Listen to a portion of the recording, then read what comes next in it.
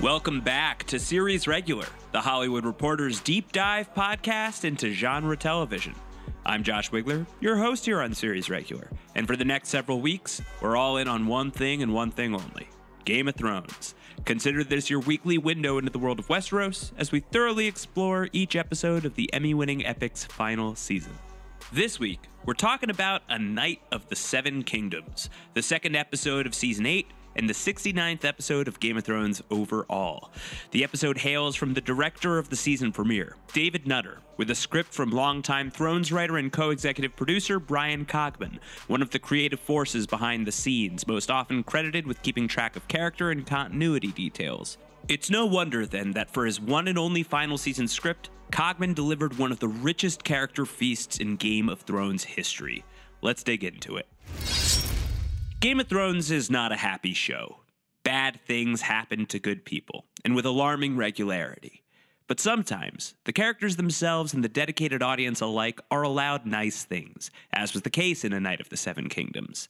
Let's dig into some of the happier moments before we start diving into the dread, and let's begin specifically with what might be the happiest scene in the entire Game of Thrones catalog, the scene from which the episode takes its title.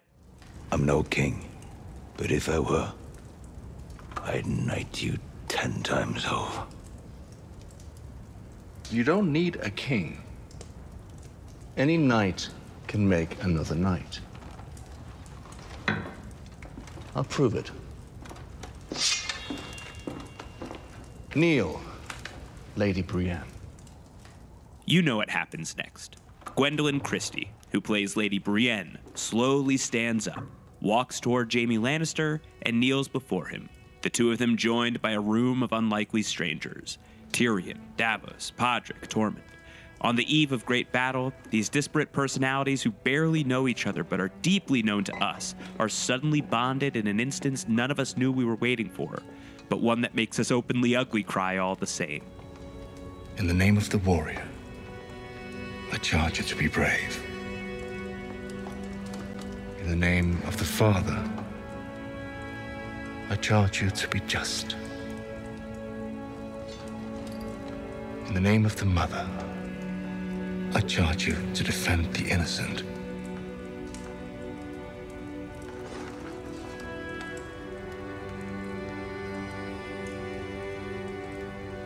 Arise, Brienne of Tarth,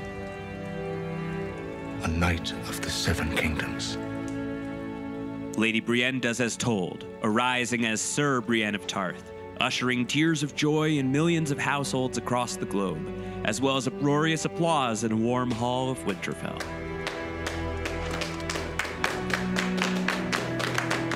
Sir Brienne of Tarth, Knight of the Seven Kingdoms.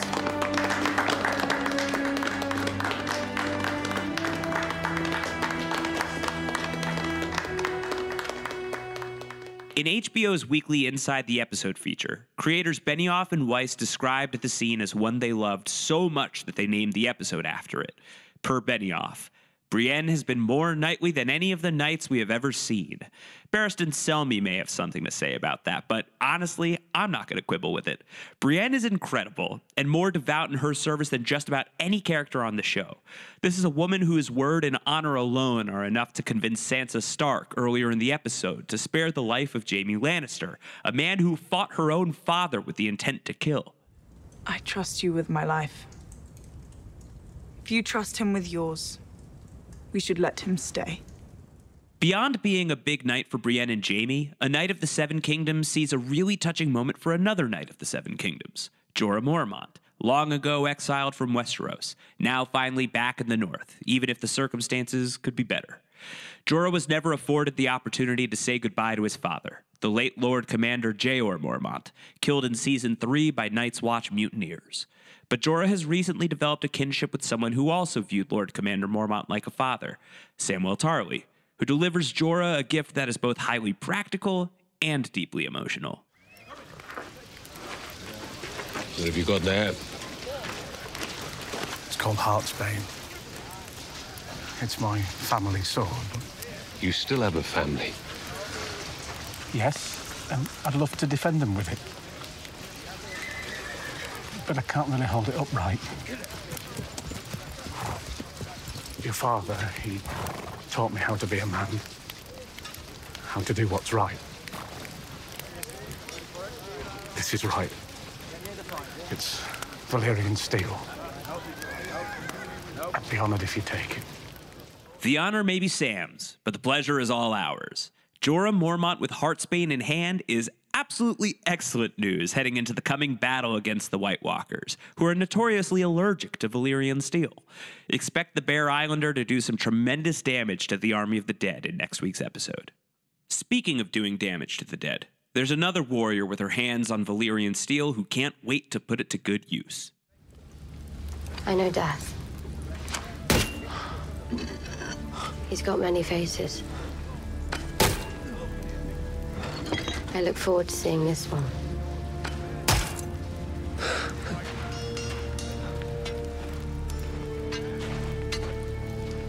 My weapon. I'll get right on it. Arya Stark and Gendry, not quite Baratheon's friendship goes way back to their first meeting at the end of Season 1, back when Arya was still a kid and Gendry was a teenager. The two of them hit the open road on their way to Castle Black before it all went up in smoke and they wound up at Harrenhal. After Melisandre took Gendry away in Season 3, he and Arya didn't see each other again for many years. They both changed tremendously in that time. Gendry got a haircut and got better at hammering things. Arya grew her hair out and got better at killing things. Years after they last saw each other, they finally reunited at the Forge of Winterfell in the final season premiere, a far cry from the relatively innocent children they once were. And if viewers needed a reminder about just how far Game of Thrones as a series and Arya as a character have come since the very beginning, look no further than this line of dialogue. We're probably going to die soon. I ought to know what it's like before that happens.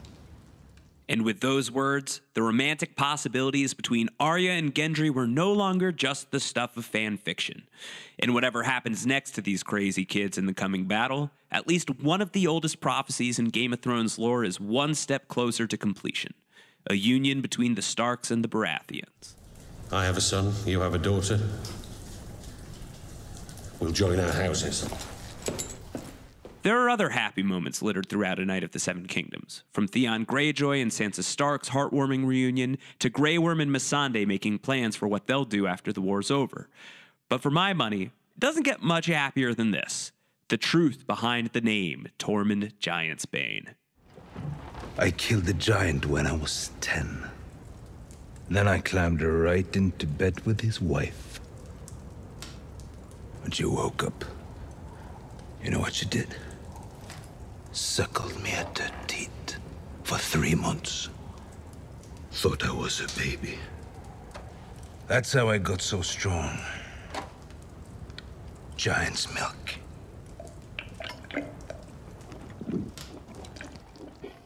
Okay, enough of that. It's not the Red Viper's head getting crushed, but it's still pretty gross. Sour milk chugging contests aside, this was a really wonderful series of scenes from the incredible cast, as directed brilliantly by David Nutter and written beautifully by Brian Cogman. It's a perfect reminder of why we love Game of Thrones so much, the characters. And now, let's turn it back to Tormund, who has some pretty bad news for us. We're all going to die. But at least we die together. The Night King cometh, and with him the army of the dead. In short order, the Game of Thrones cast will feel the full weight of the White Walker War, with Winterfell likely falling in the process. If Jon Snow, Daenerys, and everyone else you know and love is about to die, it won't be because they didn't try hard enough. Midway through A Night of the Seven Kingdoms, Jon and his allies rally together and formulate a plan for how to best take on the undead threat.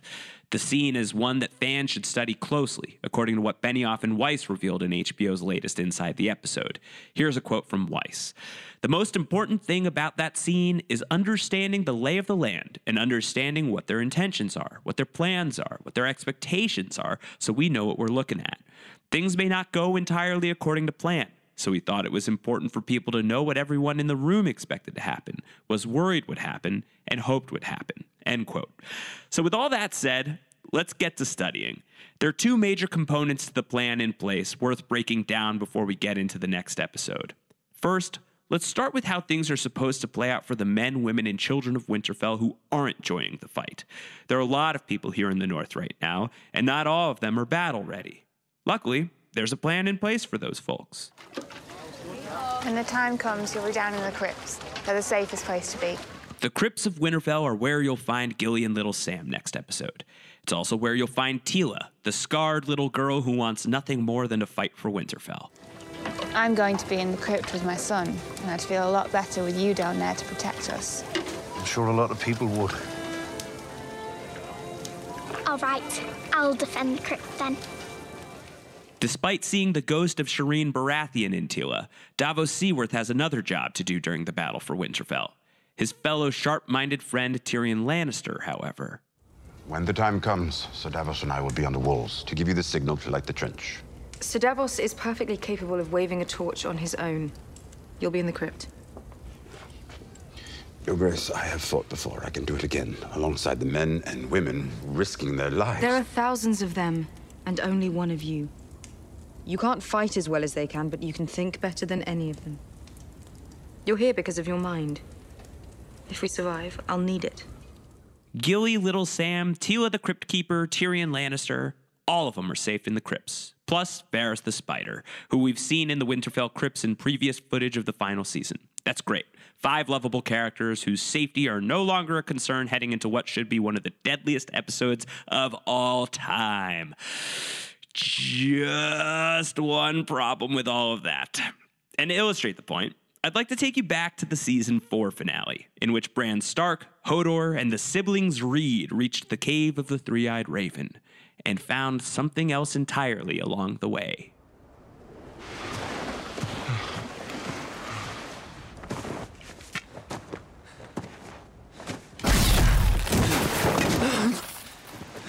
Those are the sounds of skeletons bursting up from out of the ground, attacking our heroes and our hearts with sheer terror and bone parts. We've seen decayed, rotting corpses before in the Army of the Dead, with wights as frail as literal skeletons.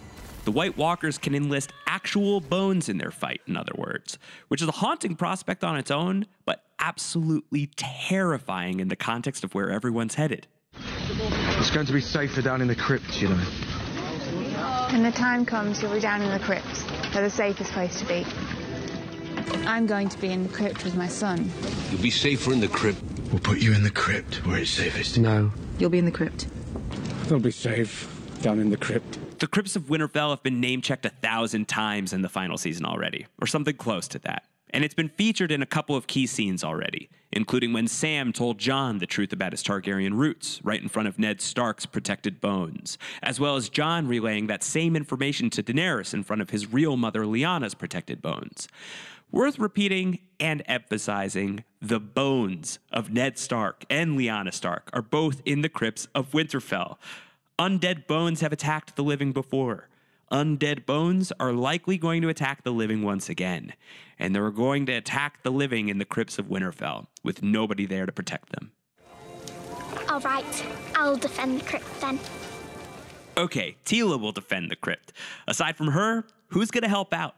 Tyrion's there, and as he mentioned to Daenerys, he's fought battles before. Expect him to fight a few skeletons off in the episode ahead.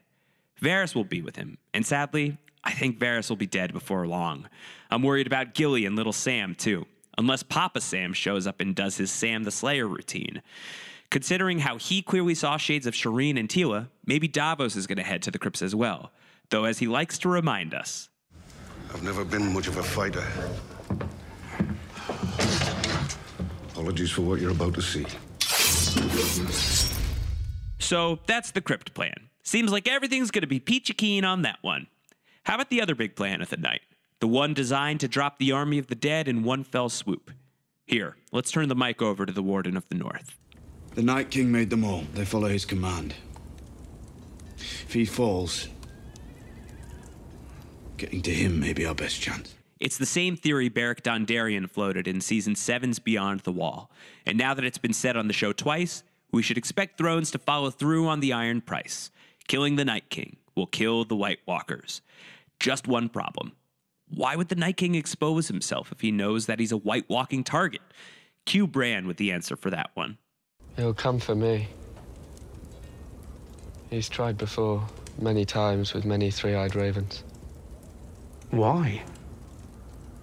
What does he want? An endless night. He wants to erase this world and I am its memory. Bran wears the Night King's mark, so the Night King knows exactly how to find Bran, which leads Bran to a plan. He's going to park it in the Godswood and wait for his ancient enemy, but he won't be waiting for him alone. We're not leaving you alone out there. He won't be. I'll stay with him. With the Ironborn. I took this castle from you. Let me defend you now. Theon Greyjoy and the Ironborn are going to be Bran's security detail, while everyone else like Brienne, Jorah, Jaime, and the Unsullied and the Dothraki forces fight on the front lines, and folks like the Hound and Beric Dondarrion and Arya Stark and who knows who else go out about the battle in their own way. Anyone see anything wrong with that? Does no one else remember what happened the last time Theon squared off against a singular force of elemental evil? I have her. Come and get her.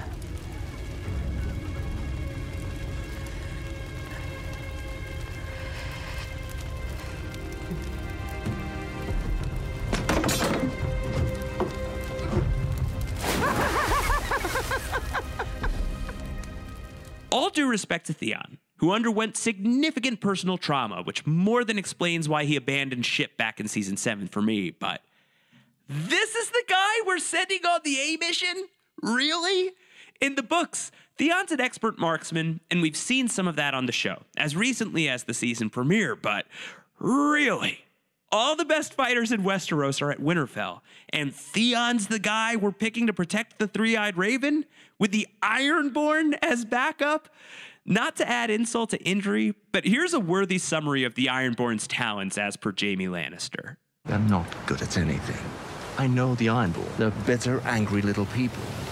All they know how to do is steal things they can't build or grow themselves. So let's get this straight. Thrones is putting Theon in harm's way next week, which means his time with us is about to be cut short. There's just no chance Theon takes down the Night King, as much as I would love to see that. It would be such an unlikely way for Thrones to end. Much more likely, Theon's going to muster up all the strength and courage he's shored up in the past few episodes. He's going to stand up to the deadliest creature in all of Westeros. And that's going to be a huge slap in the face to the Theon of old. The same Theon who couldn't bring himself to fight Uncle Euron. The same Theon who betrayed the Starks and foolishly sought to win Winterfell for his own personal pride. It'll be a true moment of what is dead may never die. A moment of ultimate redemption and closure for Theon. But it will also be his last moment. Few characters are likelier for death next week than Theon Greyjoy. On the plus side, at least he's already earned some forgiveness from House Stark. I want to fight for Winterfell, Lady Sansa. If you'll have me.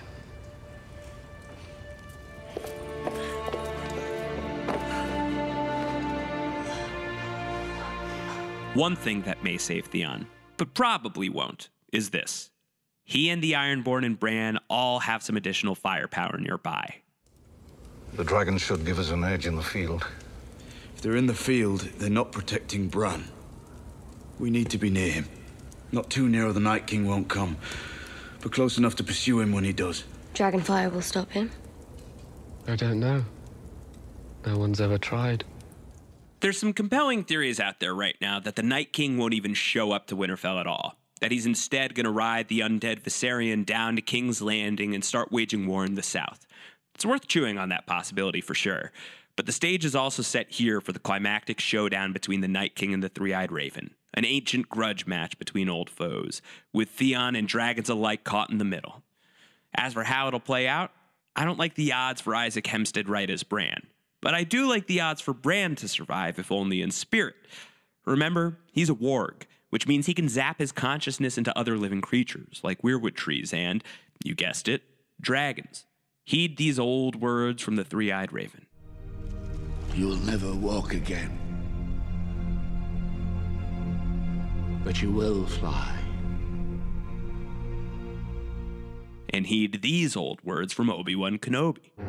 You can't win, Darth.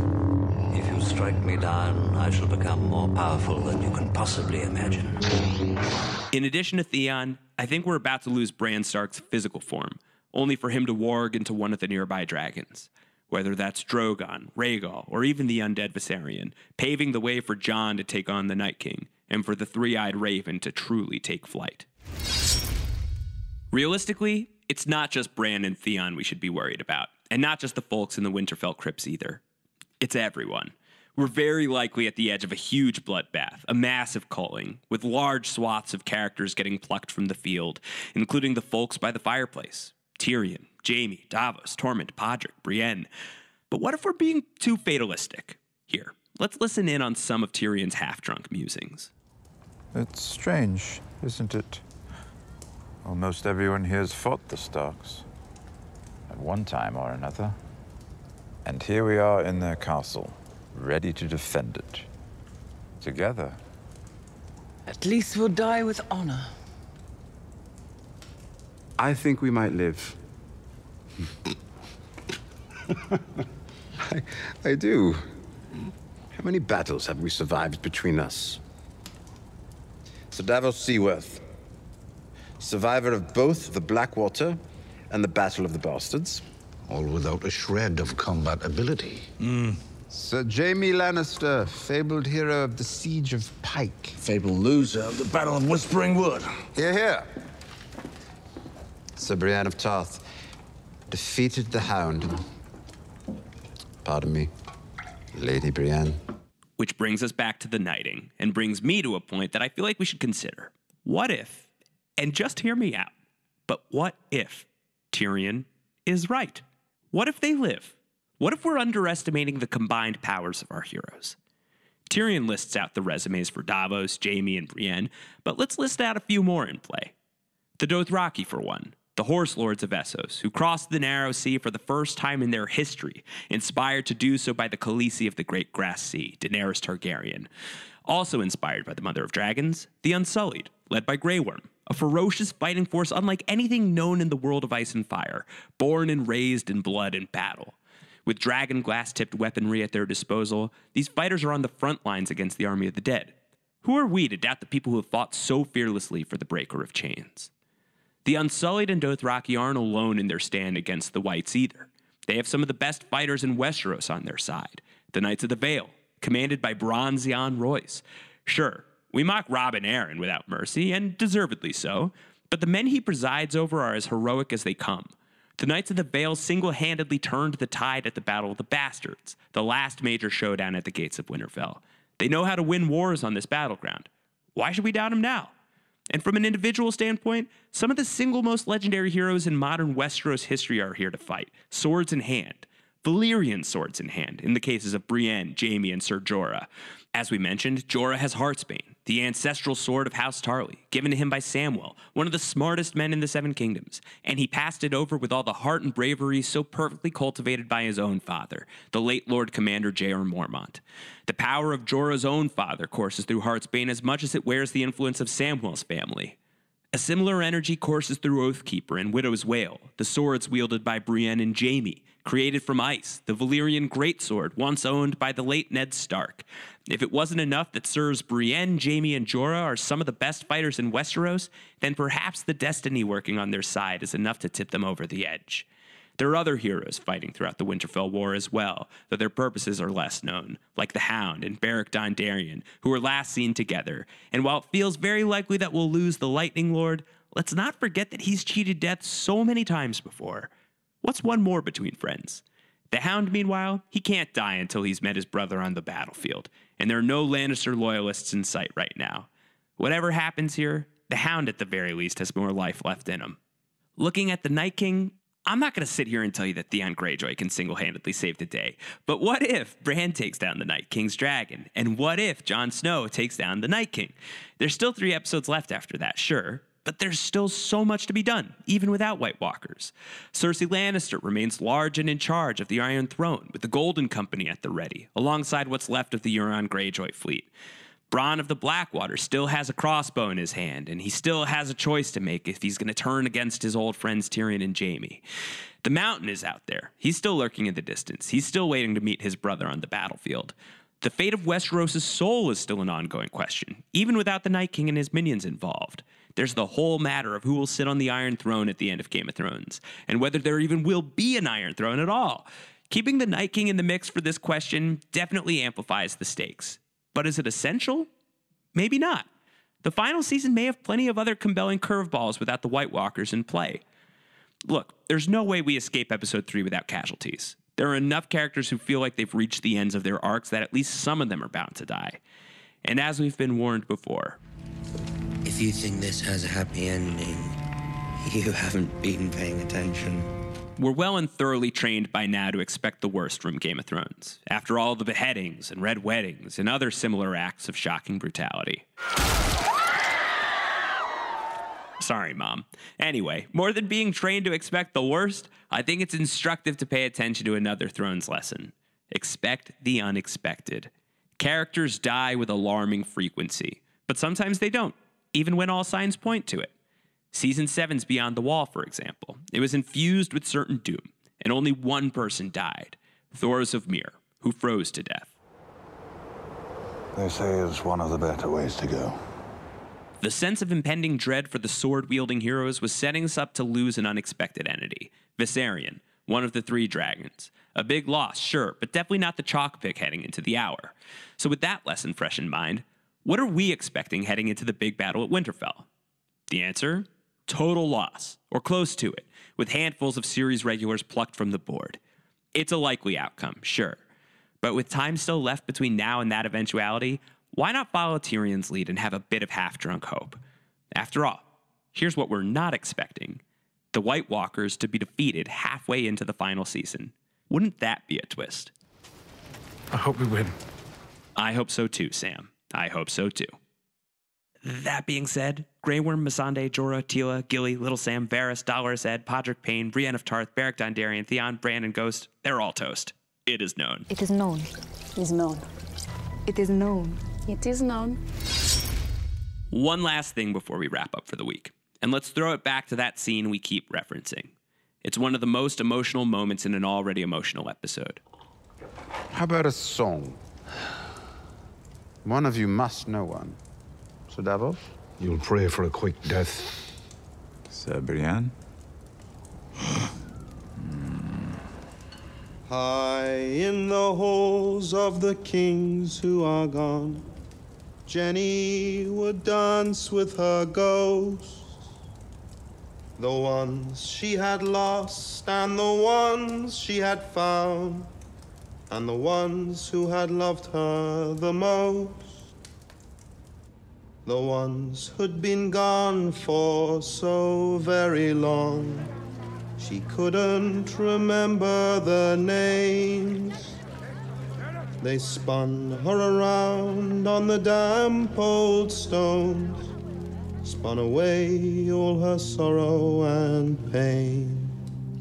And she never wanted to leave, never wanted to leave, never wanted to leave, never wanted to leave. Podrick's song is called Jenny of Oldstones, and it's performed in the closing credits by Florence and the Machine. It hails from George R.R. Martin's books, partly, at least. Only the first lyric has appeared in Martin's work. High in the halls of the kings who are gone, Jenny would dance with her ghosts. The rest of the lyrics come from the Game of Thrones team, including Benioff, Weiss, and series composer Ramin Djawadi. The song is powerful enough as a mood setter, but it may also prove to be a powerful tool in predicting the Game of Thrones endgame, once you take a closer look at its history. First appearing in Martin's 2000 novel A Storm of Swords, the song originally boasted a simpler name, Jenny's Song. It's sung by Tom of Seven Streams, a singer who travels with the Brotherhood Without Banners, and it's often performed for a woods witch known as the Ghost of Highheart, who is friends with the subject of the song, Jenny of Oldstones, a commoner who ended up becoming the wife of Duncan Targaryen, one of Jon Snow's ancestors. Duncan's marriage to Jenny was an unlikely one for many reasons, not the least of which was his betrothal to a daughter of House Baratheon. Various forces conspired to split Duncan and Jenny from one another, as he was in line to inherit the Iron Throne, and would not be permitted to rule with a common woman as his spouse. Duncan eventually chose love over the throne, picking Jenny and spurning his Baratheon fiancé. It was a controversial decision, one that led to a brief war between the Targaryens and the Baratheons. Certainly not for the last time, as Jon's father Rhaegar learned all too well when he died against Robert Baratheon at the Battle of the Trident, some decades before the start of Thrones. Another consequence of Duncan's decision? By shirking the Iron Throne in favor of his love for Jenny, Duncan surrendered his claim to the crown to his brother, Aerys Targaryen, which is a name perhaps more familiar to you as the Mad King, who just so happens to be Daenerys' father and Jon Snow's grandfather, for those keeping score. On its own, the mournful quality of Jenny's song and its lyrics are enough to suggest a grim future for the heroes at the heart of Game of Thrones.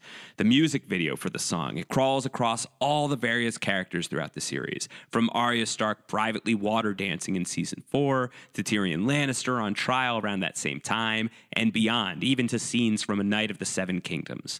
The song in the music video and the song in the episode both land on the same spot. Jon revealing his Targaryen secret to Daenerys, with the bones of his mother Lyanna bearing witness. The landing point only strengthens the song's sense of dread, but combined with the song's historical ties to Jon and Dany, an even greater meaning comes to light. If Jenny of Oldstones tells the tale of a Targaryen who put his claim for the throne aside in the name of love, could we see a similar outcome as it relates to Jon and Daenerys? The Warden of the North, formerly King of the North, has no true desire to rule the Seven Kingdoms.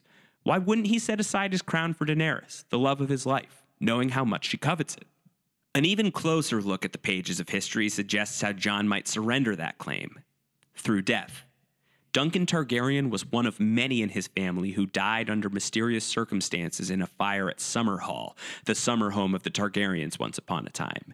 And yes, once upon a time, people in Westeros took vacations. Please, let that be high on the docket whenever a new just ruler sits on the Iron Throne. Anyway, Summerhall is the site of one of Martin's most closely guarded secrets. Among those who died at this fabled tragedy are two of the main characters at the heart of Martin's Dunk and Egg novellas, which, like Ice and Fire, have no immediate end in sight. It's unclear if Jenny of Oldstones died in the tragedy in the books, but the show's creative liberties with the song suggests a woman who has outlived her loved ones, haunted by their memories forevermore. So if we take the song as prophecy, perhaps it's referring to Daenerys' eventual rise to the Iron Throne, but not without some ghosts at her side. Jon Snow, for one, as well as many others she loves and values. We've seen her lose people in her life already. Khal Drogo, for one, Barristan the Bold, even Viserion the Dragon. Right now, she stands ready to lose plenty of others, depending on how the battle shakes out. With their increased screen presence this week, it's very easy to see the scenarios in which Jorah, Grey Worm, Missandei, all of them lose their lives at the expense of the White Walkers.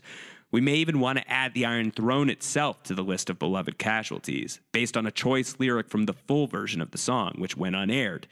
They danced through the day and into the night, through the snow that swept through the hall.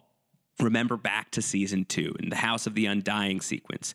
In that sequence, Daenerys walks through the Great Hall of the Red Keep, which has a huge hole blown through the roof, wide enough to allow snow to fall upon the Iron Throne. Was Dany hallucinating Winter's presence in King's Landing? Or was she seeing her own haunted future?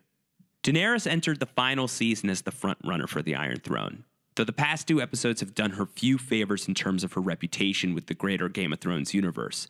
She's striking out left and right with reasonable people, like Sansa Stark and Samwell Tarly. But perhaps we aren't building up towards some sort of ultimate Mad Queen turn. Maybe all the controversy surrounding Dany isn't meant to set up her eventual loss on the quest for the Iron Throne. Maybe it's just designed to make sense in the context of her winning the thing she covets the most, but without the people she loves the most at her side, unless we count them as ghosts who continue to sing in her ear, offering wisdom from beyond the grave. Speaking of graves, it's time to tuck this week's podcast away into the crypts, where it's going to be nice and safe. We'll be back next week to survey the damage done in Episode 3. As always, thank you for listening to Series Regular, the Hollywood Reporter's deep dive genre TV podcast. Subscribe to the show on your various podcast platforms. Email your questions and suggestions to seriesregular@thr.com or tweet them to me @RoundHoward.